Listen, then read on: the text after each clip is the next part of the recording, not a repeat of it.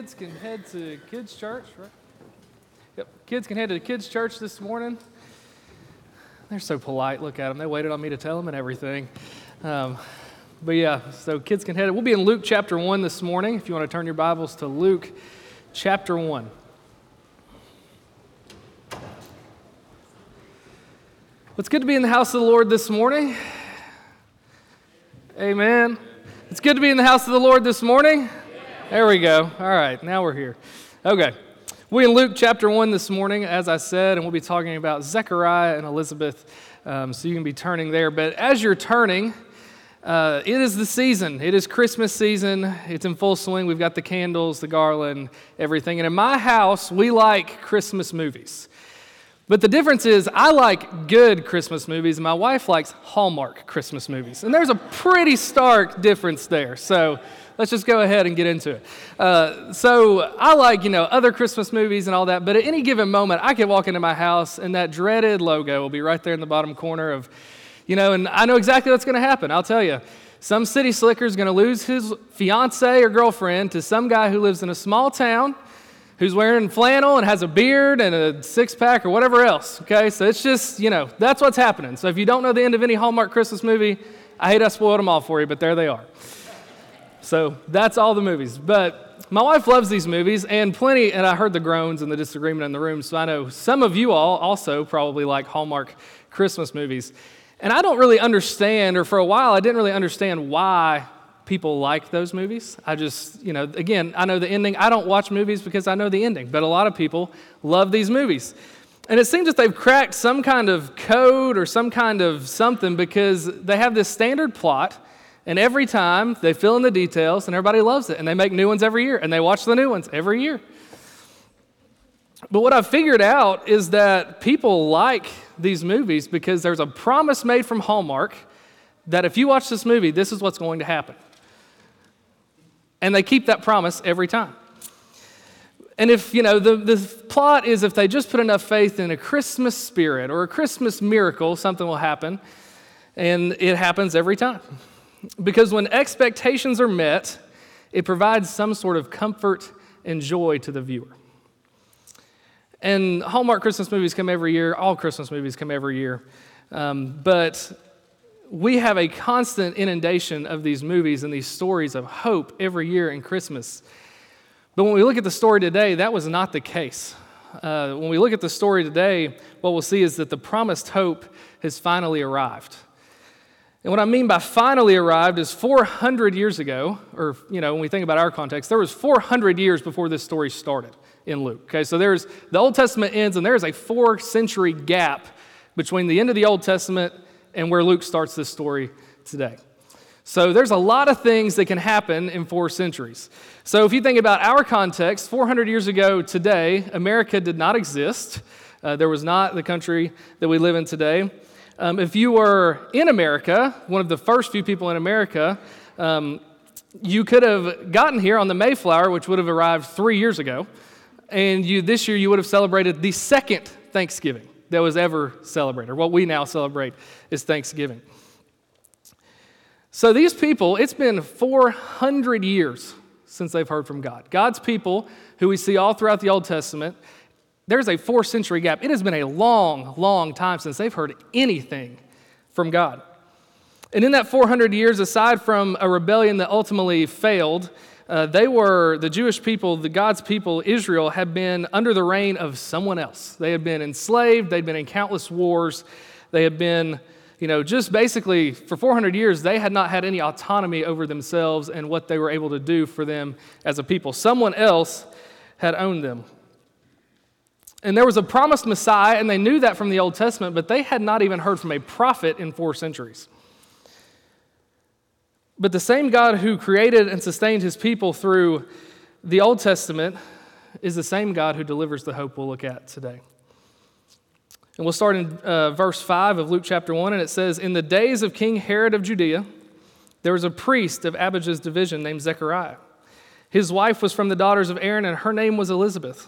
Both were righteous in God's sight and living without blame according to all the commands and requirements of the Lord.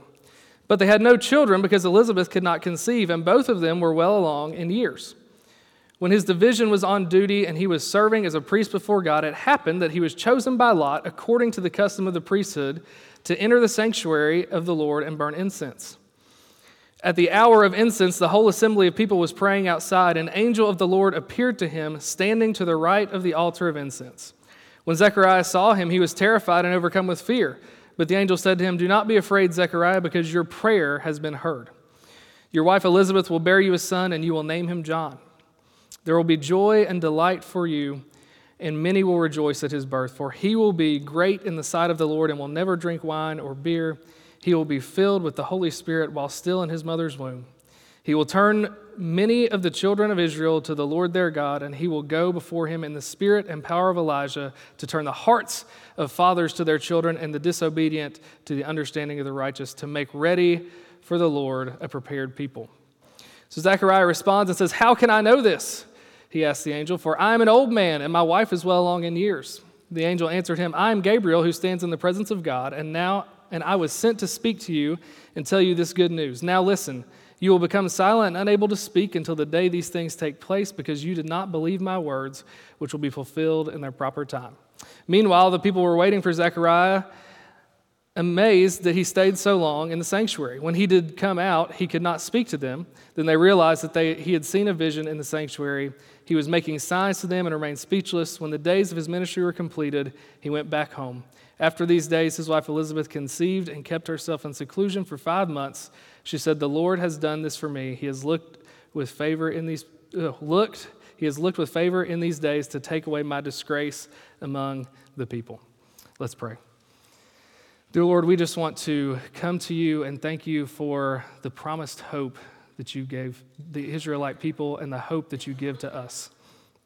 We pray that as we examine this interaction with Zechariah and Elizabeth in the life of John, that you will just use it to encourage our hearts to do what it is you have for us to do, that you will just burden our hearts with the responsibility that comes with following you. We pray that you will just open our eyes and our hearts to what it is you have for us to do individually as we leave this place today. In Jesus' name I pray. Amen. So when we look at this story, we see, first of all, that God again uses the unlikely to fulfill his promises. God again uses the unlikely to fulfill his promises. So again, when we look at the Old Testament, we see lots of unlikely people in the story of God. You think about Abram and Sarai, they're in a very similar situation to Zechariah and Elizabeth. She's barren, they're old, yet God gives them children and makes them a great nation.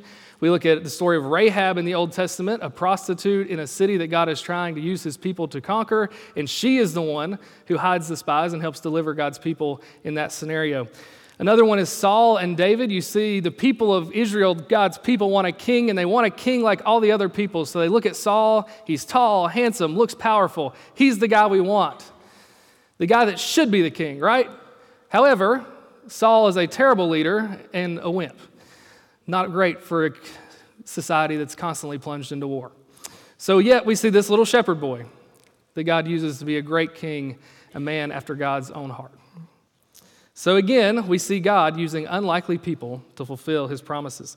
God uses a barren couple to bring the one designated to prepare the way for the Jesus into the world. God uses a couple who is not able to have children to have the one child that will prepare the way for the Messiah. In verse 18, Zechariah says, "How can I know this? For I'm an old man and my wife is well along in years." So Zechariah, when we look at this, he's not unaware of his situation, right? He doesn't believe that his wife is going to have a child anytime soon. And at this point, he's probably given up hope, and he and Elizabeth have accepted their fate. We're not going to have kids. That's okay. And they're both old, Zechariah says, "I'm old, she's old. What are we talking about? We're not going to be able to have kids." And it's not like today where they would have had options with things like foster care. I'm sure there was some kind of adoption, but even the medical treatments you can do to help provide children, that was not available to them. So when they hit that age of not being able to have kids, that was pretty well over. They're, all right, we're done. It's not going to happen. God did not give us children for whatever reason. Yet we see that God honors the righteous. We see that God honors the righteous. Verse 24 says, "After these days, his wife Elizabeth conceived and kept herself in seclusion for 5 months. She said, 'The Lord has done this for me. He has looked with favor in these days to take away my disgrace among the people. So Elizabeth notes that she is no longer a disgrace among her people. Elizabeth's childlessness would have been viewed as some sort of disgrace. It would have been viewed as some sort of sinful lifestyle she might have lived. And in a culture of legalism and self-righteousness, mind you, the same culture that killed Jesus, not many were able to live and uphold the law, yet these two did. In verse 6, it says, both were righteous in God's sight, living without blame, according to all the commands and requirements of the Lord. Their culture viewed them as unworthy of children, yet they had lived a righteous life. At times, I'm sure they probably wondered, what did we do wrong? Did we do wrong that God won't bless us with children? Yet the weight of childlessness and the pressure of the culture didn't stop them from living a righteous life. And in a situation that probably would have broken most people in this room, they didn't even crack. Because a lot of us have been blessed with children. And most of us want children. And that's just a blessing God gives us. Yet they had made it long into their life, and God had not blessed them with children. And there's a lot of pressure that comes with that. But the Bible says they continued to be righteous. And because of their perseverance in righteousness, God blessed them with a gift. We saw in verse 11, an angel of the Lord appeared to Zechariah. And when Zechariah sees the angel, his response is just like everyone else's. He's terrified. So if you study the whole Bible, pretty much everybody that encounters an angel, immediate terror, they're scary. And it would be scary. And the angel comes not with judgment like it does sometimes in the Old Testament. So we see a lot of prophets, a lot of angels, a lot of messengers of God. Often in the Old Testament, we saw them delivering judgment. But this messenger from God is delivering hope. And it's the first appearance of an angel in almost 500 years. So God has not spoken to his people with a prophet in 400. But now an angel comes for the first time in almost 500 years. And the angel says to him, do not be afraid, Zechariah, because your prayer has been heard. Your wife Elizabeth will bear you a son, and you will name him John. There will be joy and delight for you, and many will rejoice at his birth, for he will be a great nation, or be great in the sight of the Lord, and will never drink wine or beer. He will be filled with the Holy Spirit while still in his mother's womb. He will turn many of the children of Israel to the Lord their God. And he will go before him in the spirit and power of Elijah to turn the hearts of their fathers to their children, and the disobedient to the understanding of the righteous, and to make ready for the Lord a prepared people.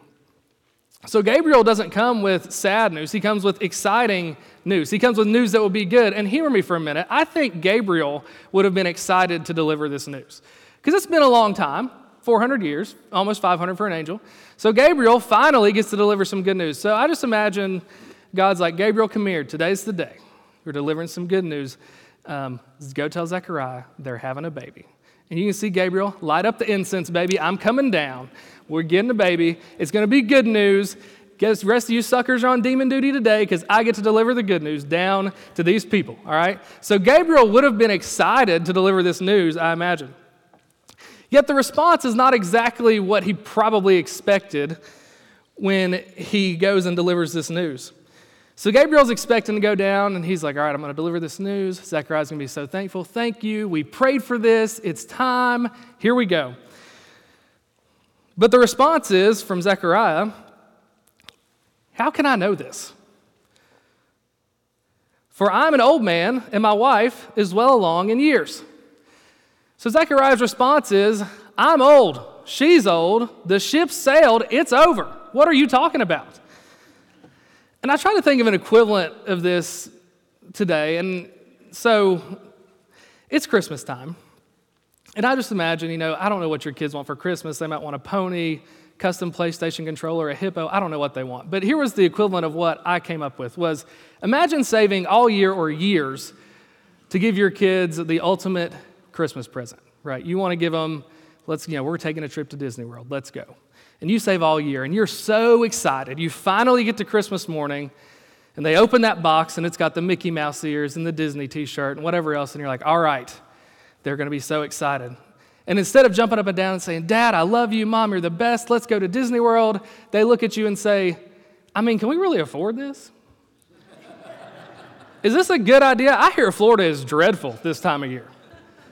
So what, That's not the response you want as a parent. So I imagine, God, when he delivers good news, doesn't want a response of skepticism. He wants a response of joy from his people. So Zechariah's response was wrong. And God gave Zechariah what he prayed for, and his response was skepticism. Which brings us to the point that God's gift comes with responsibility. My law professor in college had this saying that he loved, and I think it's true. And he would remind us of this all the time when we were in his classes, and it was, privileges aren't given without responsibilities. Privileges are not given without responsibilities. You think about voting. Voting is not a right in America. It is a privilege, and your responsibility with that privilege is to go vote. Your driver's license, also a privilege. You do not have the right to drive a motor vehicle. You are given the privilege to drive a motor vehicle, and your responsibility is to follow traffic laws. When God blesses us with children, our responsibility is to take care of our children, to make sure that they're well taken care of and living a good life. Privileges do not come without responsibilities. And Zechariah had little faith here, and so he was righteous. Verse 6 tells us he's righteous, but he's not sinless. He's not perfect. And he has his doubts. We all have our doubts. And his response should have been, yes, Lord, thank you. Finally, we're going to have a child. Thank you for blessing us. We'll raise him in righteousness, so he'll tell the world of the coming Messiah. He'll preach down sinful leaders. God, yes, thank you. This is all we've ever wanted. But instead, he gives doubt. He gives doubt, as we often do. And the issue with doubt is that we aren't just expressing our sinful hearts. We're looking God in the face and saying, I don't believe you. Because that's exactly what Zechariah did when he responded. He said, God says, you're going to have a kid, and he says, I'm old, she's old, the ship sailed, I don't believe you. So naturally, Gabriel is not okay with Zechariah's response in this answer. And I think the tone when we read Scripture matters, because I think it'd be really easy to read this next section in verse 19 and say, the angel answered him, I'm Gabriel, who stands in the presence of God. I think it was more like this. The angel answered him and said, I'm Gabriel, who stands in the presence of God. And I was sent to speak to you to tell you this good news. Now listen, you will become silent and unable to speak until the days these things take place, because you did not believe my words, which will be fulfilled in their proper time.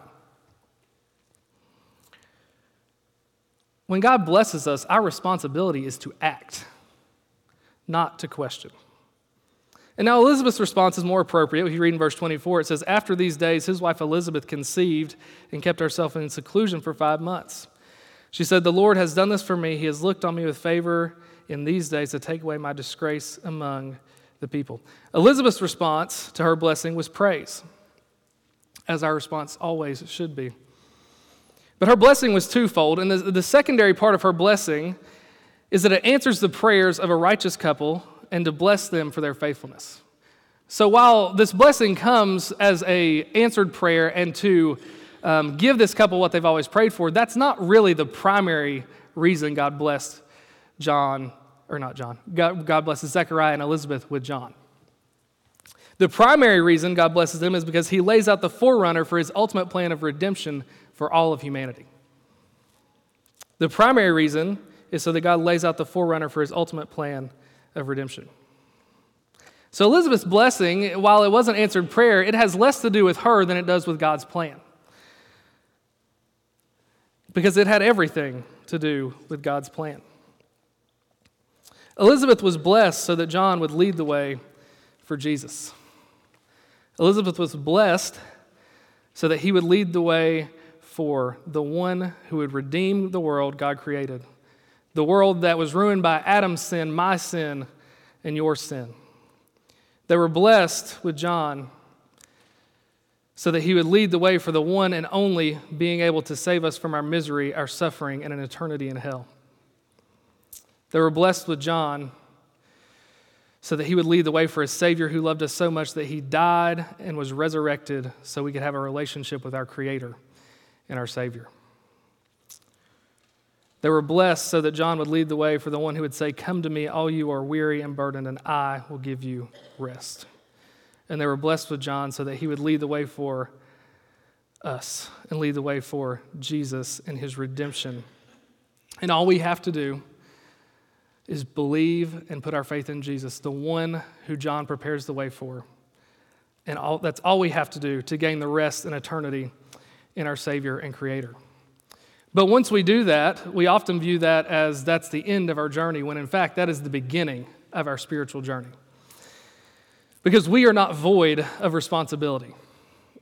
We weren't saved to sit in this room. We were saved to point people to the same Savior who saved us.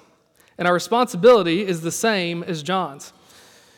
Luke 1:17 says, "He will do all these things," and it continues on to say, "to make ready for the Lord a prepared people." John's responsibility was to prepare the way so that people would look to Jesus and put their faith in him. And our responsibility is not different than John's. Our responsibility is to point people to Jesus because we know that we can't save anyone. We could lay out this perfect gospel presentation. I could preach the best sermon. We could do all these things, and the best we can do, we can't save anyone. So our responsibility is to point them to the one who can, and that's Jesus. And when we share, like John, it should be with joy. It should not be out of guilt. It should not be out of anything like that. We should share out of joy. And when Zechariah finally does speak again, because he's been silenced for a while, it is with joy. Verse 64 says, "Immediately his mouth was open and his tongue was set free, and he began to speak, praising God." So Zechariah's had some time to think. Okay, so you got to think. The last time he spoke was when the angel said, Elizabeth's going to have a child. So the standard, operating procedure here is that's 9 months since Zechariah has spoken his last word. So he's not said anything. And the first thing he says with joy. And he's a righteous man, and he'll sin because he's a sinner. But he won't make a habit of, and he won't live in that sin. He knows God is faithful, and his responsibility is to be faithful too. So when he finally gets the chance to speak, it's with joy. He speaks with joy because even though he felt like God may have failed him and Elizabeth in providing them with a child, he understood what we know, and that is that God will never fail to provide for his people. God will never fail to provide for his people. Because God's plan is to give people with problems solutions. God's plan is to give sick people healing. God's plan is to make poor people wealthy. God's plan, as we see here, is to give a barren couple children. God's plan is to give the hopeless hope and the sinners a Savior.